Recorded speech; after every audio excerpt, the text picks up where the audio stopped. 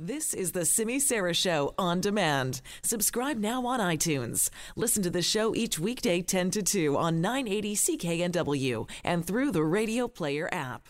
We have talked to so many people about the issue of leadership, but not quite like our next guest. I mean, leadership skills comes from all different sources. But the inspiration for our next guest, as I said, is very unique. His inspiration actually comes from his past, which to call it troubled is probably a bit of an understatement. But he shares all of that in his new book. It's called The Cure for Hate. And the author is Tony McAleer, and he joins us now to talk about that. Tony, welcome back to the show. Thank you for having me on. It's been a long time. 7 years. Yeah, 7 years since we had you on before. But now we had to have you on to talk about your book that you have written. It's The Cure for Hate, a former white supremacist journey from violent extremism to radical compassion. What is radical compassion? Well, compassion, and we'll start with what's empathy. Empathy is feeling with another person what they're going through. Compassion is taking action to relieve the suffering of another. So empathy plus action equals compassion. Radical compassion takes it a step forward, and there's 3 components to it. Number 1, your practice of compassion must take you outside your comfort zone. Number 2, we're not just talking about the alleviation of the suffering of a person or persons. There's an element of social activism which is inspired to change the environment which gives rise to or supports the suffering. And number 3, which is the most radical part at all, we have to develop self-compassion before we can give it to others. We have to mine it from ourselves, and that means facing our pain and facing our wounds and doing some healing work. And you know of what you speak, because we're going to go over how you got to this place as well.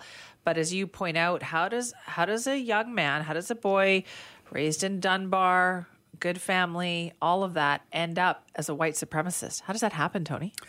Well, because as a co-founder of Life After Hate, we deal with young people that get into this all the time. Since Charlottesville, we've had over 300 requests for assistance from families, and half from families, half from individuals. And almost invariably, and research shows this, that there's those vulnerabilities people have that allow them to be seduced by the ideology. And it's not so much the ideology that seduces them, it's what comes with the ideology. A sense of purpose, a sense of meaning, a sense of acceptance and power and all these things. And if we are lacking those things in our life, there's a variety of pathways out there that will lure us with the false promises of those things. What happened to you then? How did you get lured into that? What were those false promises that appealed to you? Well, for me, I got power when I felt powerless, attention when I felt invisible, and acceptance when I felt unlovable. And those things all stem from things that happened in my childhood, and I think that, as part of the human experience, we have a thing called toxic shame, and for me, toxic shame is an impaired sense of self, whether we get it at school, at house, or through bullying, or through whatever.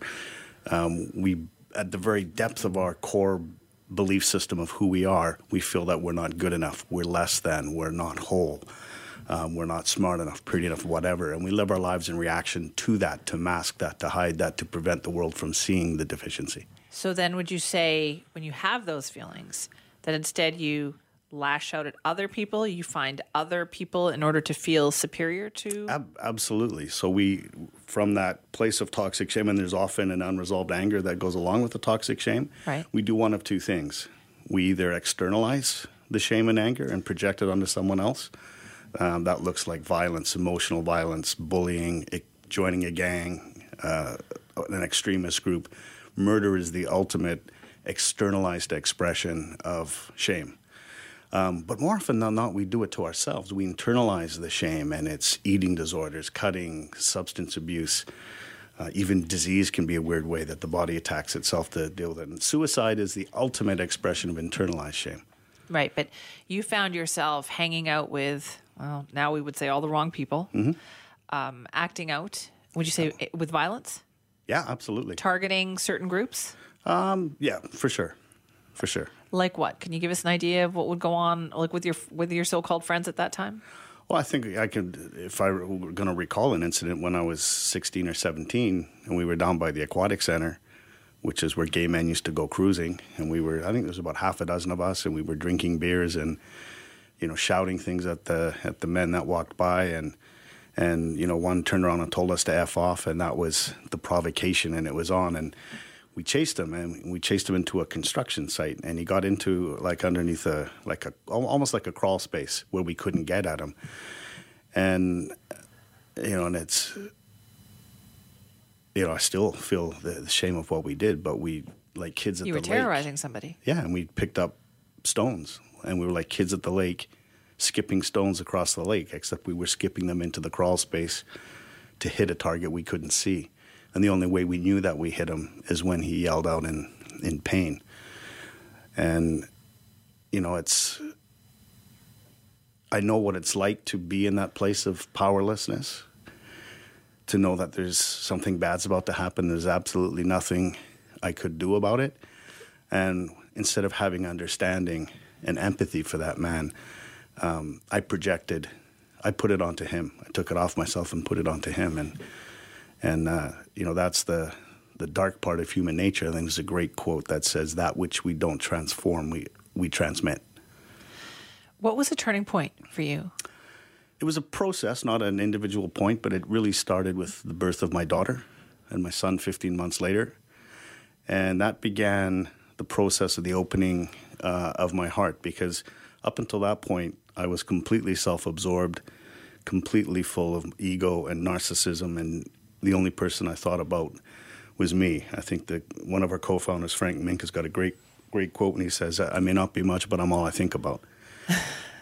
And then I was a single parent when they were 2 and 4, and for the first time, I was thinking of someone else other than myself. And the magical thing about children is they're safe to love. It was safe for me to allow myself to take down the guard and feel, because the reason we close off, it's because we learn somewhere along the way it's not safe to be open.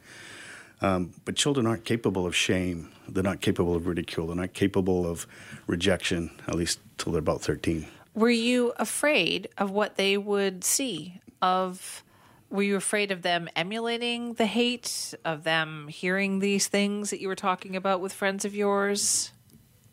Absolutely. And the last thing that, as my daughter started to grow up, the last place I wanted my daughter to be was in this movement that was full of misogyny and anger and negativity, and it was not a healthy place to be. And at that point, I left the movement. When they were about 5 and 6, I left the movement, but I kept my identity intact. The challenge for me in that space was my ideology and my identity were intertwined, and I think that holds true for a lot of people. What was the ideology at that time, would you say? Oh, that whites were superior and that we were under threat by, the Great Replacement, white genocide, and the masterminds, the architects of that white genocide was this international hive mind of Jews that were out to destroy the white race. That was the...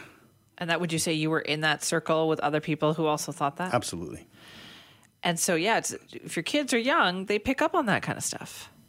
How did you know then that they hadn't picked up on that? Like, that must have been important to you, right? When as a parent, you don't want that poison in their minds. Yeah, but at the time I didn't think it was poison. And, as I went back later on in life and went to family members and other members that to apologize for what I had done, and my coach and mentor, Dov Barron, told me how to give a heartfelt apology. And you say, how did what I did affect you? And then you shut up, and then you listen. No deflection, and just feel it and take it in. And my son said to me, you never put it on us, you never forced it on us, and he doesn't remember being in and trying to indoctrinate it, and so I think for them to survive in preschool and stuff like that, I didn't do that and let them have their choice. But was walking away hard?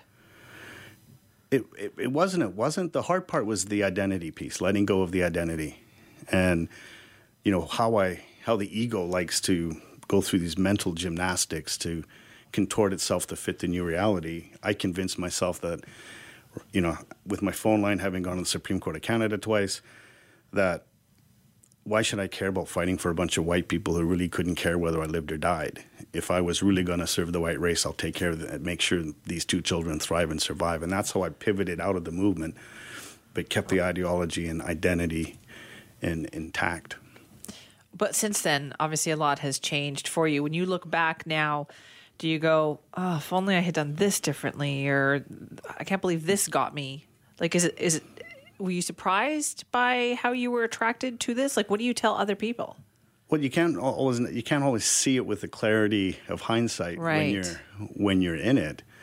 I was a lot of what I was amazed at and looking back, and in the book, I look back on it with the hindsight and the insight gleaned from over 1,000 hours of one-on-one and group counseling. So in the middle book, where I'm trying to capture the fervor and intensity of being there, I'm also stepping out with the reflections and hindsight of what was driving it. And one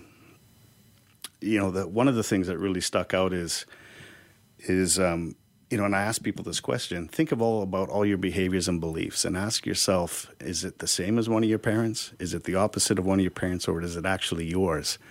And it's amazing how many of my behaviors and beliefs and choices were actually one of the two polarities of mostly my dad. Like the opposite of your dad? Or the same.